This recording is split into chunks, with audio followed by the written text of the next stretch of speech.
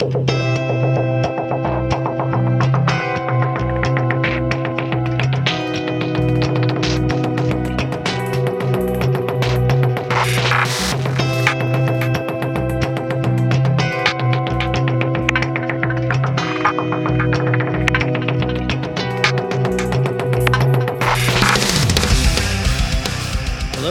to the Six Figure Developer Podcast, the podcast where we talk about new and exciting technologies, professional development, clean code, career advancement, and more.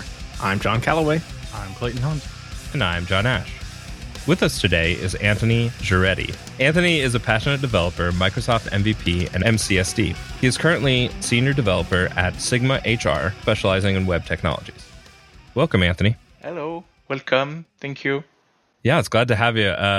Before we kind of jump into the meat of things, would you give listeners maybe a little bit more introduction to yourself? You know, perhaps tell them how you got started in the industry. Okay, so I'm Anthony Giretti. I've been working in IT industry since 2006, 7.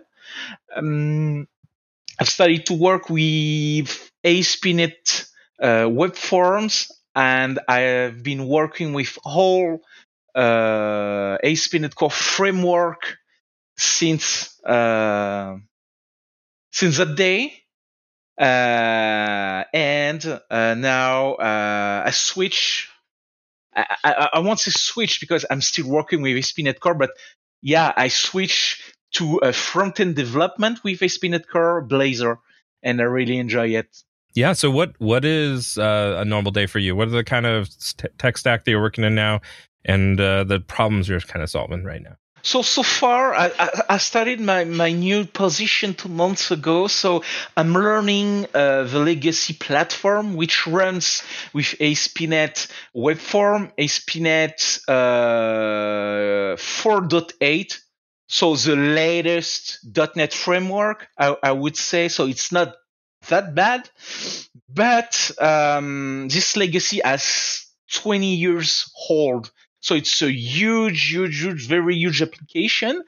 And before starting to rewrite everything, we have decided to separate the front end from the back end, and we decided to work with Blazor for the front end. Very cool. Yeah, it's a very exciting challenge. Yeah, and we love Blazor. So any exciting things that you've learned along the way as you've been migrating and transitioning over into utilizing Blazor? It's really passionating because what I did in JavaScript, I'm coding it in C#. So yeah, no longer spaghetti code, for example. So I have .NET compiler. So yeah, I'm happy to work with Roslyn instead of nothing in JavaScript or the TypeScript compiler in TypeScript. So I don't feel lost when it doesn't compile. So I'm very more comfortable with C#. And yeah, I don't have to face with the JavaScript and TypeScript complexity. Yeah. Excellent. And I understand you also have a new book out, beginning gRPC with ASP.NET Core 6. Exactly. You want to tell us a little bit about that? Or how did you stumble upon writing? Or have you been writing for long? Okay, so first, as a Microsoft MVP, I'm a blogger. So I'm blogging very, very often. And at some point, when .NET Core 3.1 released, I decided, because I love APIs, microservices, etc., to focus on gRPC. I blogged about it. I blogged a couple of blog posts. And at some point, I had a good knowledge, and my editor, Aprus, saw my blog and proposed me to write a book. So it took me 2 months to say yes, because I was a simple blogger, and to me, writing a book was very challenging, and I would say a very scary challenge. So it took 2 months, and after 2 months, because we were in pandemic, I was stuck at home with curfew, etc., etc. I was wondering, hey, Anthony, why not writing a book instead of playing PlayStation every night? So I said yes. And I did something smart instead of playing all the time. What is gRPC? Explain it to folks who we have a lot of people that are new to .NET, junior developers. What is it? And then probably plenty of people that okay. So thank you for your question. It's very important exactly to understand what is gRPC. So gRPC first is a new way to design APIs. Okay, so far in the market we have web APIs which work with JSON, and if you want XML, you have OData, you have GraphQL. What else do you have? Did I forget something? I don't think so. And we have gRPC. gRPC is a little bit different because it works only on HTTP2 and relies only on HTTP2, because Google has designed it to take advantage of the best performance as we can have. So first, it's based only on HTTP2. It's not really true, but I will talk about it just a bit later. We have gRPC Web, but the goal is to transport data in a binary way, which is really more important and decrease the load of the network. You can divide by 3 or 4 the data transported, the size of the data transported over the network. So binary is very small, on the network. In the meantime, and this is not designed by Microsoft, we have gRPC Web. What is gRPC Web? It's a new version of gRPC which can work on HTTP1. Okay, and at the beginning, it was simply a convention. There were no implementation. You just needed to implement a reverse proxy or a proxy such as Envoy, which translates HTTP2 request and responsive to HTTP1. Okay, so there weren't any. It was simply a specification, and you develop your own proxy. But what Microsoft did, they did a really great thing.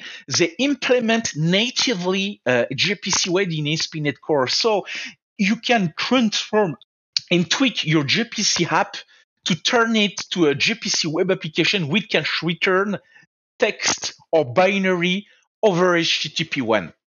Anyways, even if you want to use HTTP1, it's still more performant than over JSON.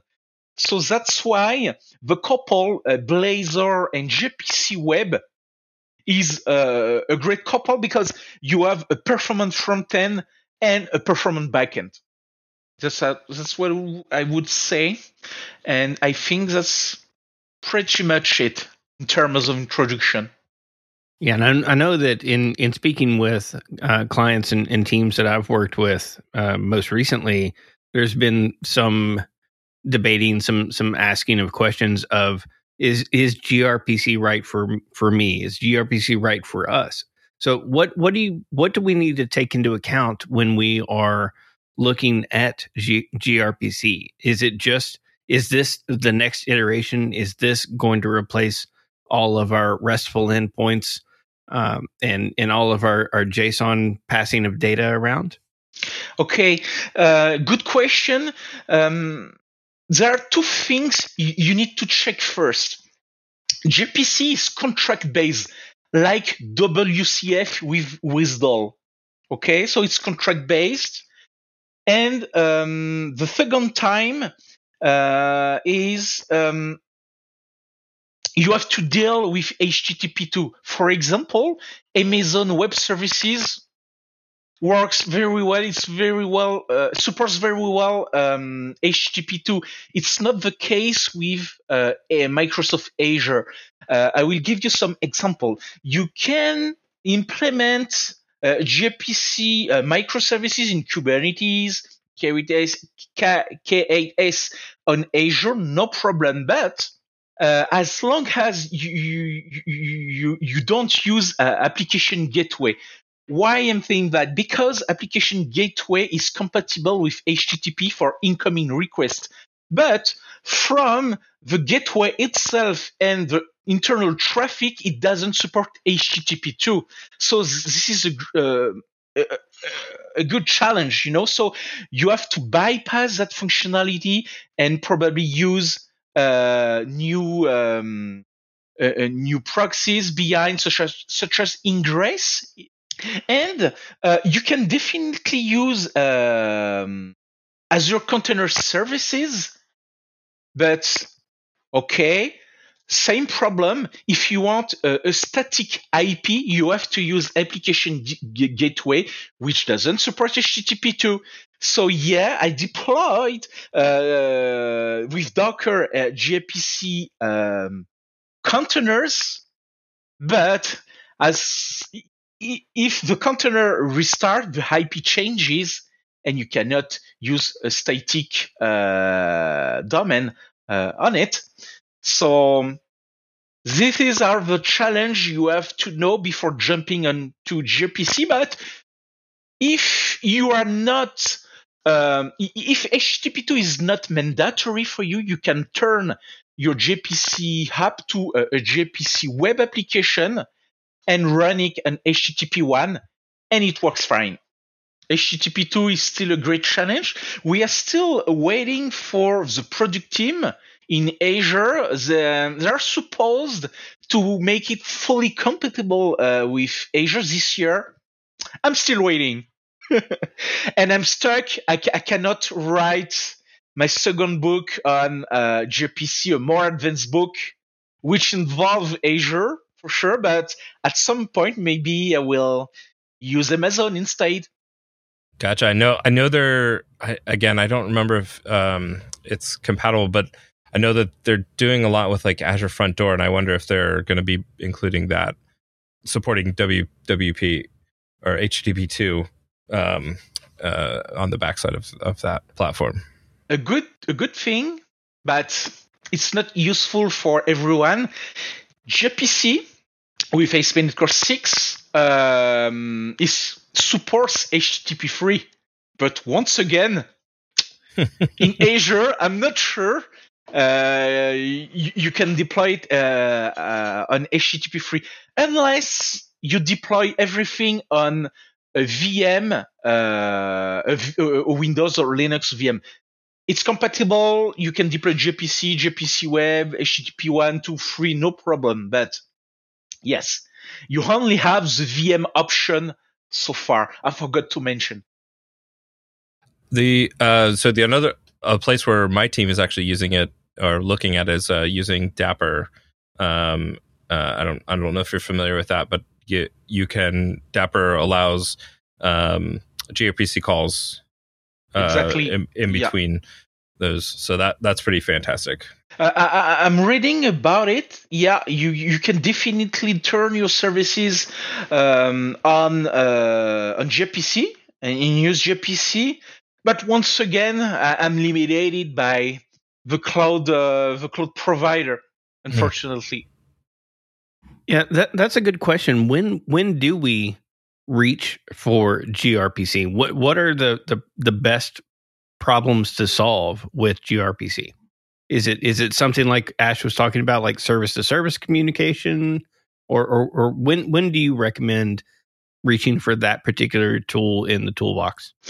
So far, I see two scenarios. First is with gRPC Web, which can replace web APIs if you are using front end, such as Blazor or a TypeScript based front end. It works fine, but it's a bit more complicated than a web API. You have to write more code. Okay. If you are interested by gRPC Web in front end, you can use streaming feature, which is compatible. So I really enjoyed writing front end apps that implemented streaming server to client, not client to server. It's not compatible in that way, and was really, really interesting. So for the front end side, it could be a great option, gRPC Web. Backend side, I would say it can if you support, as long as you support HTTP2, you can definitely replace all your WCF web services, which are mostly used for backend to backend call. Definitely. And yeah, that's pretty much it.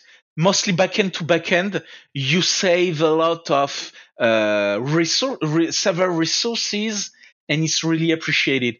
So what are some of the features you mentioned streaming? Could you talk a little bit more about that?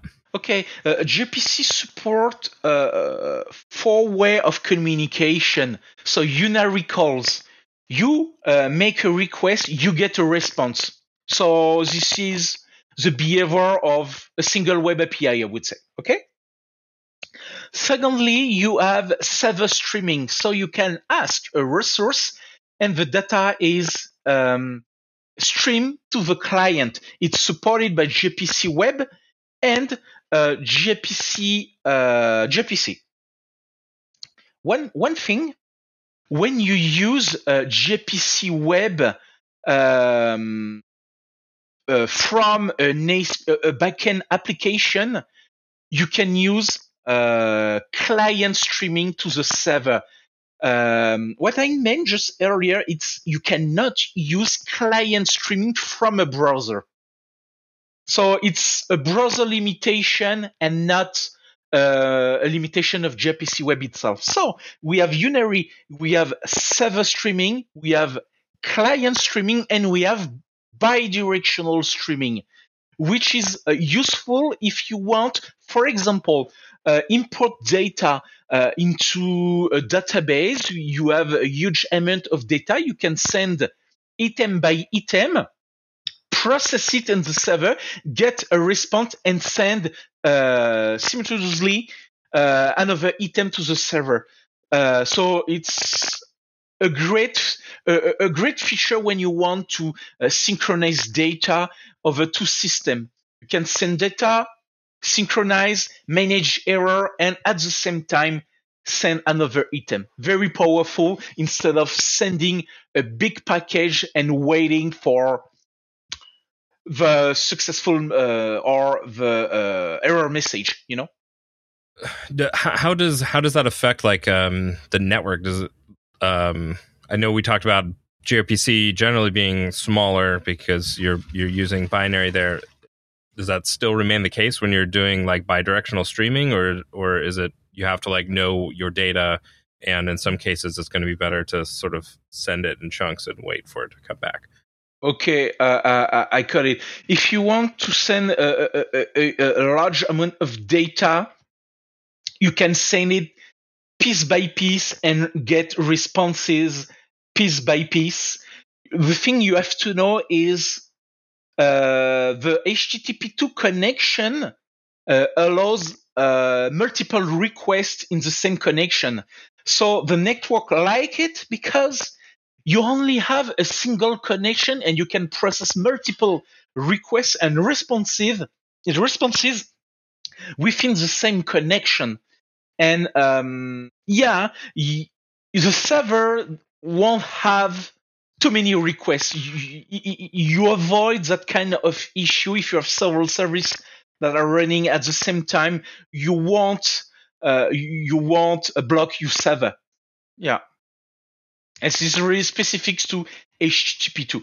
The connection is permanent, and once the server says, "Oh, I don't have anything to answer," it will send a header to the client, and it's the same for the client.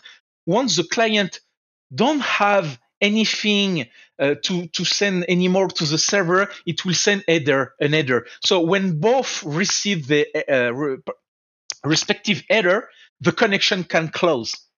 Okay. So I would imagine that most C# or .NET web developers are pretty familiar with writing and getting started with REST and Web API and that sort of thing these days. How do we get started with gRPC? First, you have to understand the principle which we described just before. Secondly, you have to learn protobuf language because it's contract based. You define contract with the protobuf language, not directly in C#. So protobuf are a common language that can be translated,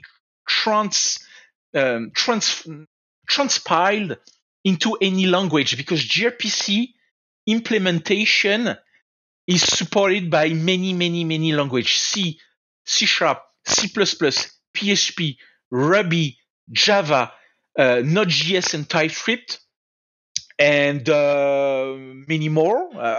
I'm sure I forgot some languages, but the thing is, gRPC is universal because you only have to learn protobuf. So you can define a contract with protobuf, and then you choose what language you want to target for your client. So you can have a server in any language, and you can have any type of client. The only thing you have to share is the protobuf file, and the client just have to compile it in the right language, and you are able to discuss with the server. Seems pretty straightforward and simple. Yeah, it's not that complicated, but it's another language to learn. But sure, it's not a big deal, but for some people, it's another language to learn. Yeah, I know that Mark Gravel, a number of contributors as well, have created protobuf.net or protobuf.net. Do you have any knowledge or experience with that? Do you know anything about this project? Yeah, exactly. I check a bit. I wrote some paragraph in my book too. It's a nice way for a WCF developer to write gRPC code. So what you have to do, you don't have to write any protobuf.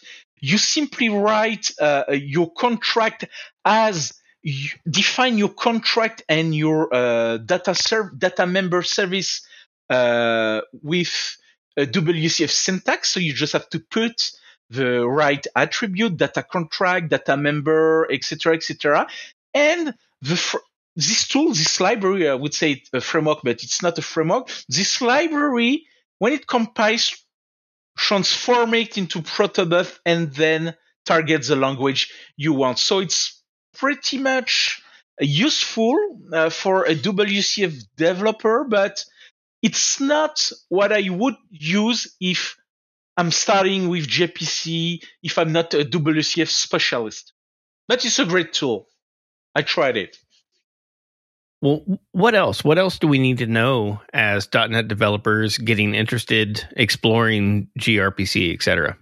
Okay, we talk about your cloud provider challenges, your performance challenging, and the fact you need to learn a new language, protobuf. But the thing is, you have a little thing to understand with gRPC. It doesn't work as a web API in terms of response management and request management. What I mean by that, it relies on HTTP, correct, but you can't rely on HTTP status, for example, to manage your statuses because gRPC relies on another kind of errors. I mean trailers. It means so trailers are a special kind of metadata added for gRPC into HTTP headers. And for example, it manages gRPC statuses, and you have to rely on HTTP statuses if you want to manage your responses. Because the specification of gRPC is very surprising, but it's always the post. Whatever you have, no word, no HTTP verb to manage. You have to use, and it's not yourself; it's the framework itself. It's always, whatever you do, a post to a server, which always return 200 OK, except if the server itself crashes. For sure, you'll get unavailable status or too many requests, etc., etc. But as long as the gRPC framework handles the request, it will always return HTTP 200 OK. So you cannot definitely rely on HTTP statuses, but more important, for example, if you are using a tool such as Azure, I forgot. Like App Insights or App Insight, thank you. What you will see on App Insight, always 200 OK. So this is the thing you have to consider before, but it's not a big deal. My book explained that. It's not really complicated. You just have to extract trailers from the HTTP errors, and that's it. Do you know if is there some App Insights like libraries or something like that to help extract those things out for you, or? Yes. So natively, .NET has some audit features first, and secondly, you can use OpenTelemetry, which has some feature to handle gRPC requests and answers responses. Very cool. Very cool. So for folks who are interested in gRPC and would like to get started, what resources might you point them to say, hey, here's a great way to go? I can first, if you just want to discover, just read. You can definitely read the Microsoft ASP.NET Core gRPC documentation. So it explains various gRPC ASP.NET Core frameworks, but it doesn't explain gRPC. The second thing you can do is to go on Google, which explain protobuf. Secondly, you can definitely browse my blog, anthonygiretti.com. And if you want to get in depth to understand each point, the specification, protobuf, and ASP.NET Core, you can read my book, which has been released last month, beginning gRPC with ASP.NET Core 6. The editor is Apros, and you can find it as PDF on Springer Link or Apros website, or Kindle or paperback on Amazon. Kind of wrapping up, what has been helpful in your career that you might share with those who are just getting started or looking to level up their own careers? For now, as an MVP, it definitely helped me to get better jobs, I would say, because employer companies trust you, especially if the company works with a legacy to be rewritten. You can definitely trust a Microsoft MVP for that. Being a blogger helped me to extend my network first, and secondly, writing a book made me more reliable as a developer, because you can have plenty of developer a certain topic, but writing a book really boosted my career, and I got my new job because my book. It really helped, I would say. It's not because I wrote the book, but it really helped. Where can our listeners go to follow you and keep up with what you're working on? Okay, you can find me on Twitter at Anthony Giretti, or on LinkedIn. You can find me by typing Anthony Giretti. You can also find me on my blog. There are links to Twitter and LinkedIn, and the blog site is anthonygiretti.com. Well, Anthony, thank you so much for taking the time to join us this evening. It's been really great, really helpful. Really appreciate it.